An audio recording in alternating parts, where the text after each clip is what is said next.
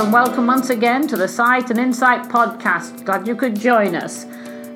Today we're going to be talking about play in the production of paintings, which is kind of a follow-up on the last two podcasts we've done, where we've been talking about the left hand and right hand side of the brain and how it helps the creative individual. But as Connie reminded us, whichever side you have predominant, you still need both sides to work together. But we always need a lot of play in creating anything, imagination. So we're going to be talking to David Curtis and Lorwyn Connie Nagel, and they're going to be giving us the expert's point of view. And so we're going to go straight over to David and say to David, Harold Speed talks about dithering in the process of painting. Now, I come from Yorkshire, and if somebody's dithering, it means they can't make their mind up. I'm a kind of a ditherer. But what does dithering mean in terms of painting? Well, I think it says, the title says play. And I think dithering is playing between the right side and the left side. And I think Connie will explain it more in depth than I will. But I do think you mentioned Harold Speed. That's where I'm sort of coming from with the dithering. But Speed also mentions to be, sometimes as a painter, to be inspired, you must sort of tune into your child a little bit. The child archetype, of the child within you, in us all. And as kids, what did we do? We played, you know. I remember, I think the reason why play is so important, because I think it boils things down to design much quicker than if we make these logical assumptions. Well, it's a tree, therefore it's got branches and leaves and twigs and everything. Well, maybe it doesn't. You know, maybe it's a design that's part of a painting that you're not going to have the whole tree in the painting. Maybe it's just sitting on the edge of your canvas, and it's just the trunk, and you don't see any branches or limbs. Playing with the understanding of what you're looking at is maybe sometimes much better than just painting it exactly how you see it, painting it per se, as you would say. Mm-hmm. So I think this interplay is inviting, in my opinion, it invites not only the design, but the color, and also invites a new interpretation of how you're seeing. I had two little boys, one little boy playing with his toy soldiers, and I'm curious to say, well, logically, he's got all these soldiers down here, so he must be thinking about war, death, and destruction. And in watching him play, I didn't think that as a child he would have those thoughts of what death and destruction were. So when I asked him what he was doing, he was saying, well, he's got all these things going on. But when I went down to move one of his tanks or something to another space, no, that doesn't belong there. It belongs over here. And he could tell me why it belonged there. To me, that was just pure design. Mm-hmm. And I think that's what he was doing. In that play, he was designing something that associated with his right side, mm-hmm. I guess. Mm-hmm. But it gave it some logic, some purpose. Yeah. Because when I was little, I would play, but I was playing at Cowboys, so I don't know whether that's the same kind of thing or not. Yeah, I think it is. I mean, I think too. We were talking about the right and left sides of the brain. I think play comes forward and is more right-sided. That it's more from the visual spatial, from the holistic kind of seeing patterns, as opposed to naming and an object. When you see patterns, like you were saying with it sounds like with Sam, you know, or Noah, you know, looking at where his soldiers were going, it was a certain design. And we can talk about play of light. We can talk play, you know, the play of forces together. The play is also a to and throw movement. It's a movement back and forth. It's it's got a rhythm to it.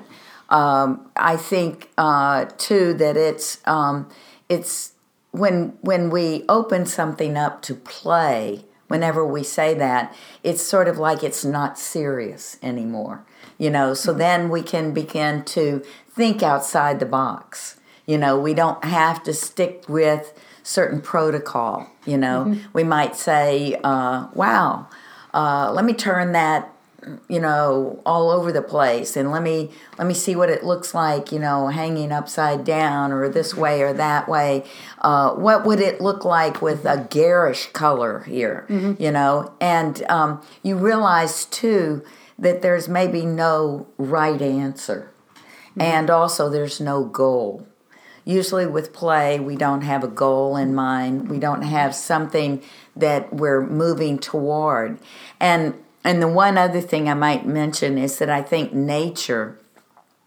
that when we play as children and as adults, that we're mimicking nature. Mm-hmm.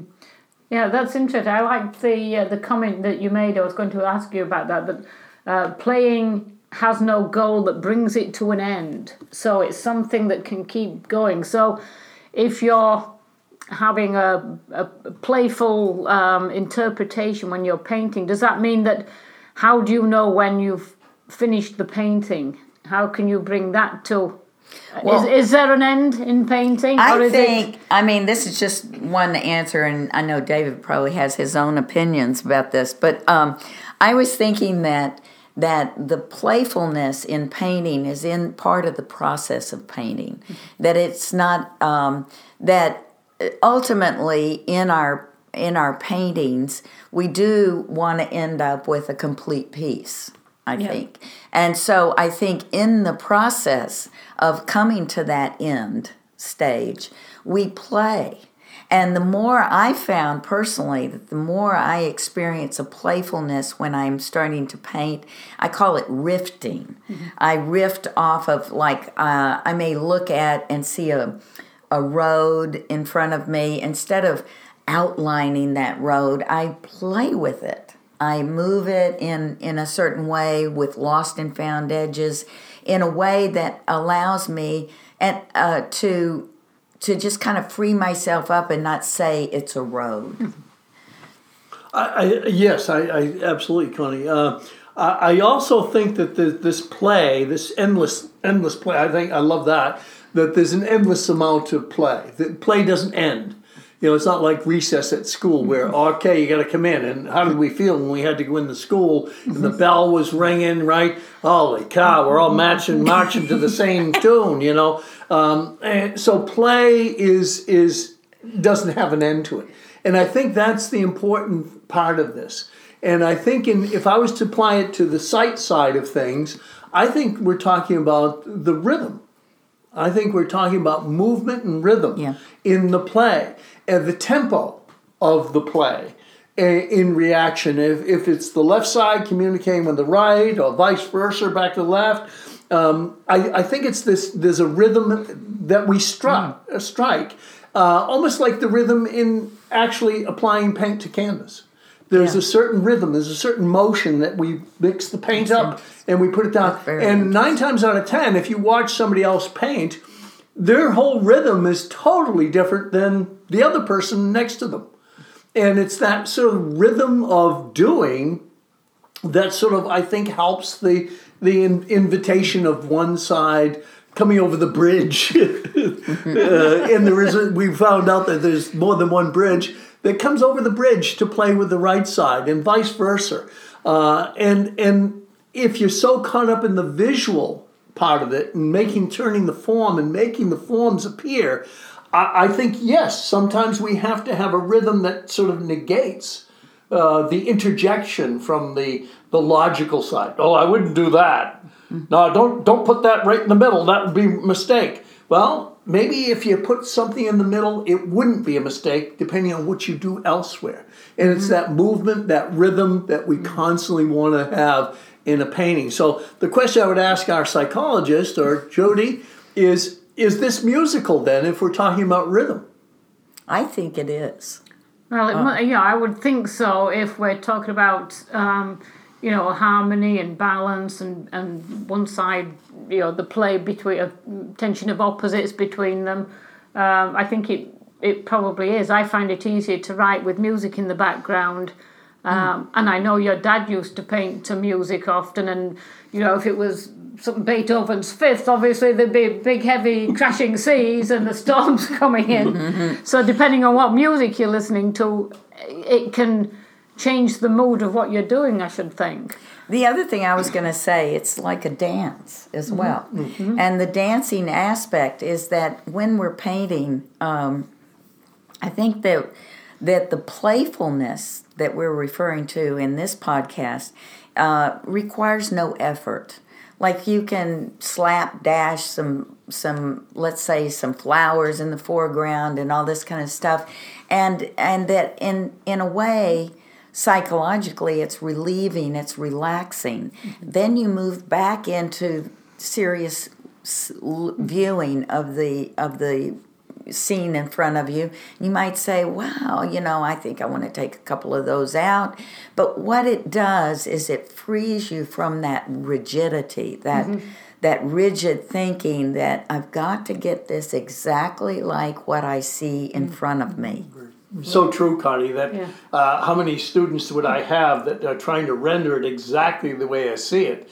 And I said, well, let's move, 10 feet over to the right here. Now look at it. Oh, it's the same subject matter and everything, but seen from a slightly different point of view.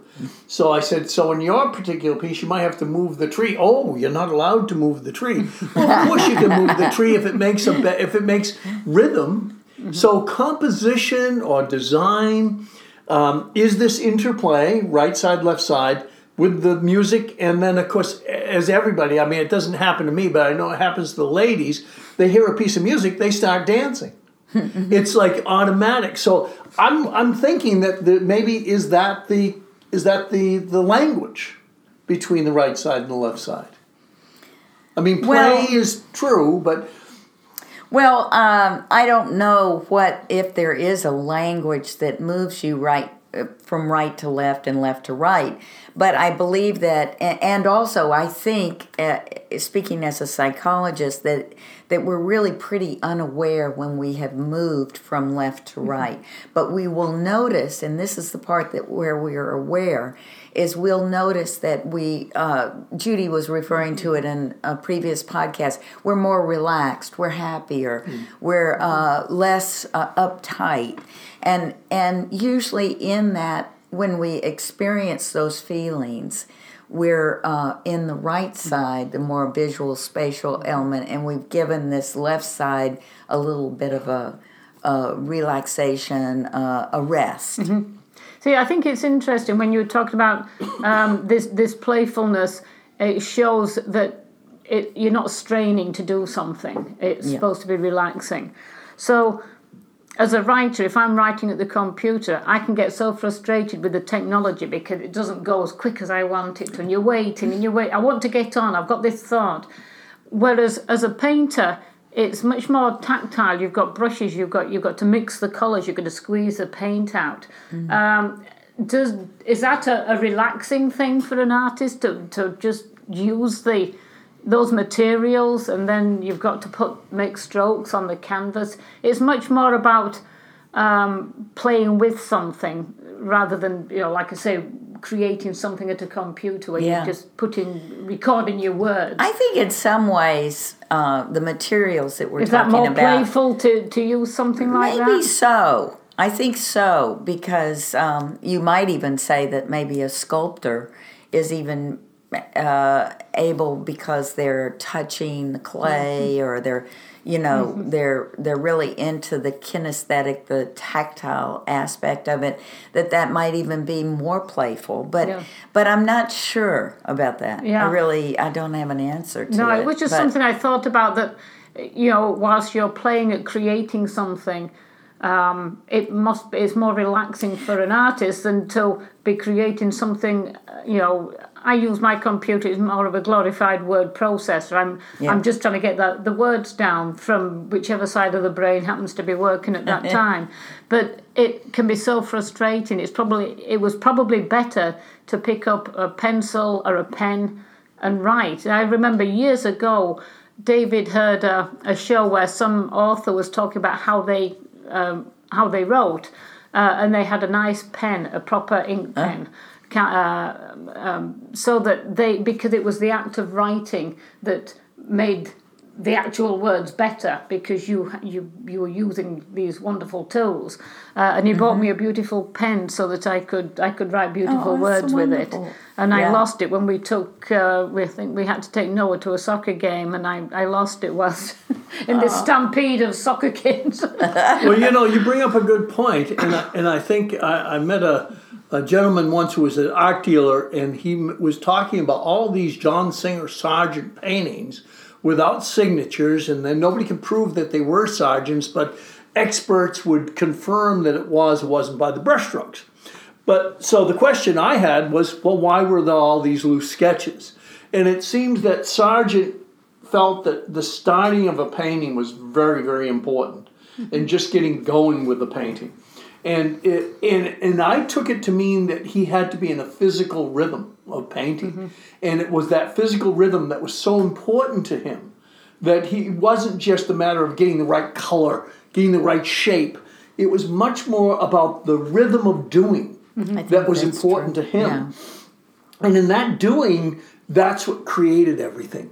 And I think that would be, it sort of applies to when I think of Sargent and how he learned to paint, from influences from so many other painters. He's a wonderful study unto himself, because he was influenced by Baldini, Giovanni Baldini, and Zorn, and Soroyer, and Claude Monet, and his teacher Duran. But those influences, I think he applied them in that manner of like starting an old-fashioned car. You have to crank it and crank it and crank it, and finally it goes. But I think it's very important. I think too. I was going to mention that that jazz. I when I was learning color mixing, it was really difficult. Like, I would think about the colors, and I would think about how to subdue a green, and or bring up something and make it really luminous, and once I had that color language down, I began to think about painting like I was doing jazz. And I always thought about that it was jazz, that I was riffing, I was doing this, and then I'd do this kind of refrain. And so I believe that that's all part of the play. Well, I think, and you were talking earlier, you and I were talking about maybe color has a tactile sense. Yeah, we were talking about that. What was the expression you used, the psychological expression? Well, I thought... Cognitive? Well, no, I said that the visual cortex... Actually, in blind people, the visual cortex moves into their tactile sensation, and they can read Braille even quicker, more fluidly than. And what they found was that because they couldn't see, this aspect of the brain went into their touch, their ability to touch, and made it so fine-tuned that they were actually excelled in this kind of thing. So it's fascinating, and I am curious to see if there's a correlation between the visual spatial aspects and touch. Well, I just thought it was interesting. You said that it's color that made the movement for you, and it was the understanding. And it wasn't so much the interpretation of the color, because nobody interprets the color the same as the other, right. As the other person. Everybody sees it slightly different, even though we all paint the same subject.